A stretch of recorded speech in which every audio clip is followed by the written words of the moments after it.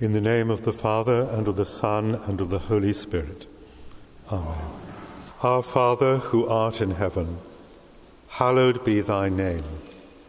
Thy kingdom come. For the last 9 days, what's ecclesiastically called a novena, we, with the Anglican Church throughout much of the world and many parts of the Roman Catholic and Free Churches, we have been praying that God's kingdom may come in this phrase from the Lord's Prayer, thy kingdom come. But what does it actually mean? What are we praying for when we pray, thy kingdom come? Jesus mentions the kingdom 149 times. Somebody's counted them, I'm afraid that's not me, but 149 times. It's at the core of his teaching in the Scriptures, and yet he never defines it. It's only defined once in the whole of the Bible, and that's by St. Paul in his letter to the Romans. In this particular passage, he's addressing Christians who are arguing about keeping the Jewish laws of kosher. And Paul rather irritatedly says, the kingdom of God is not about eating or drinking. It is righteousness, peace, and joy in the Spirit. Righteousness, peace, and joy in the Spirit. This gives us a way, I think, of summarizing the teaching of Jesus in his many, many parables. The kingdom of God is righteousness. Jesus emphasizes again and again the invitation that God gives us into life with him. God makes us holy so that we can be present with God. And the entry into that righteousness is mercy. The way we enter the kingdom is to become merciful, compassionate people. As we have received God's mercy, so we must show that merciful love to one another.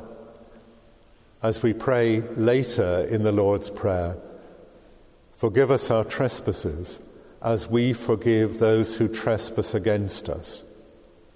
Mercy is a sign of the kingdom and our way into the kingdom. And then Jesus talks of the kingdom as coming from God. He emphasizes that. It's God's kingdom. When he's being interrogated by Pilate, he says to Pilate, my kingdom is not of this world. So, for Jesus, God's reign, God's kingdom, is not simply the replacement of one structure of power by a different one with God at the top. The kingdom is a fundamental reordering of how we live together as human beings in this world and the next. It's a breaking apart of human systems of domination, fear, and control. It's a beginning of true community where we share together all that we have. At times I find that rather disturbing, and I want to pray like St. Augustine, thy kingdom come, but not yet. But that's not what we're asked to pray for. We're asked to pray, when we pray for the kingdom, we're praying to become merciful people who have received mercy, We're praying for a restructuring of our whole society so that it becomes peaceful, where we share together all that we have. And then Jesus, this is to summarize most of the gospel, and then Jesus talks of joy and happiness. He says, "Do not be afraid, little flock, for it is God's will to give you the kingdom." Jesus wants to assure us that living in mercy and righteousness, that sharing with one another to receive God's peace, this is not a frightening thing. It brings joy. And so, in the teaching of St. Paul, when he says the kingdom of God is righteousness, peace, and joy in the Spirit, it's a very elegant summary of what Jesus himself taught. And note for today that St. Paul describes the kingdom in terms of the Spirit. The kingdom of God is brought in by the Spirit. And the reverse is true, that the Spirit of God, is a sign of God's coming kingdom and the fullness of redemption for all who believe. You see how this operates in the reading from the book of Acts that we've heard. The apostles pray together. The Spirit arrives in this disorienting way. Is it fire? Is it wind? Is it noise? And then they speak to a large group of people gathered in Jerusalem to pray from all round the Jewish world. And the names are, the places that people are from are arranged like a compass, so you can see it's from every part of the earth around Jerusalem. But more than that, almost all of these names are names of people who historically have been the enemies of Israel. The people who lived in Mesopotamia, the Babylonians, the Persians, the Medes, the enemies of the Roman Empire at the time of Jesus, the Parthians, Asia, where the Hittite Empire was based, Egypt, where the Pharaoh oppressed God's people, and Libya, actually the centre of the Carthaginian Empire, the great foe of Rome, and then, of course, Rome itself, the empire that for many Jews was profoundly oppressive.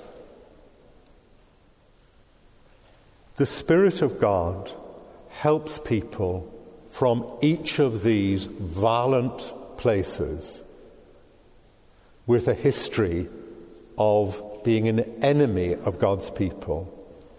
All of those people are gathered in by the Spirit. And note that they don't lose their identity, they don't lose their history, but who they are becomes a blessing for others. When in the church we are so profoundly divided from one another on many sort of painful issues, when our community is painfully broken apart by our political debate, we need to see that this is how the Spirit operates. The Spirit does not remove all our differences of view.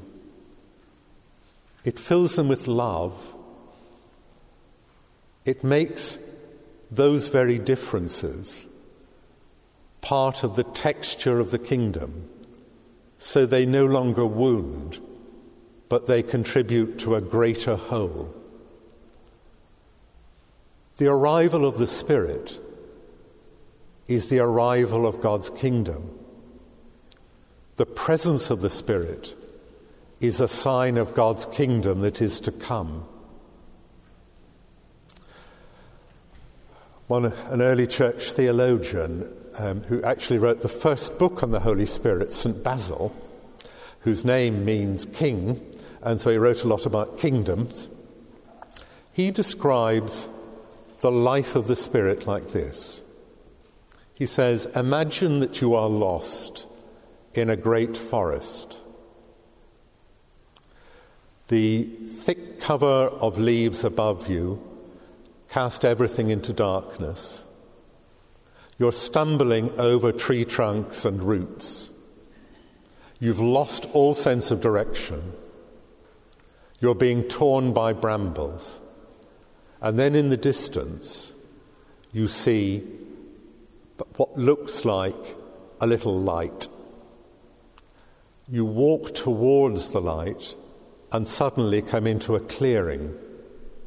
And as you do, the clouds pull away and there is a beam of sunlight falling directly on you, giving you joy and warming you. Basil said, that is what the experience of meeting God the Holy Spirit is. It's meeting beauty and light and warmth. And every one of us feels that it is for us alone, that, in the words of another theologian, that if God had created the whole earth, it was just for me. This is part of receiving the Spirit fully. When we look up and see beauty, when we're filled with joy, when we feel warmth, when we have a sense that all that is made is a sign of love to me and then to others, then the breaking in of the kingdom has begun. Let us hear the words of St. Paul. The kingdom of God is righteousness, peace, and joy in the Spirit. And so we pray, Our Father who art in heaven, thy kingdom come.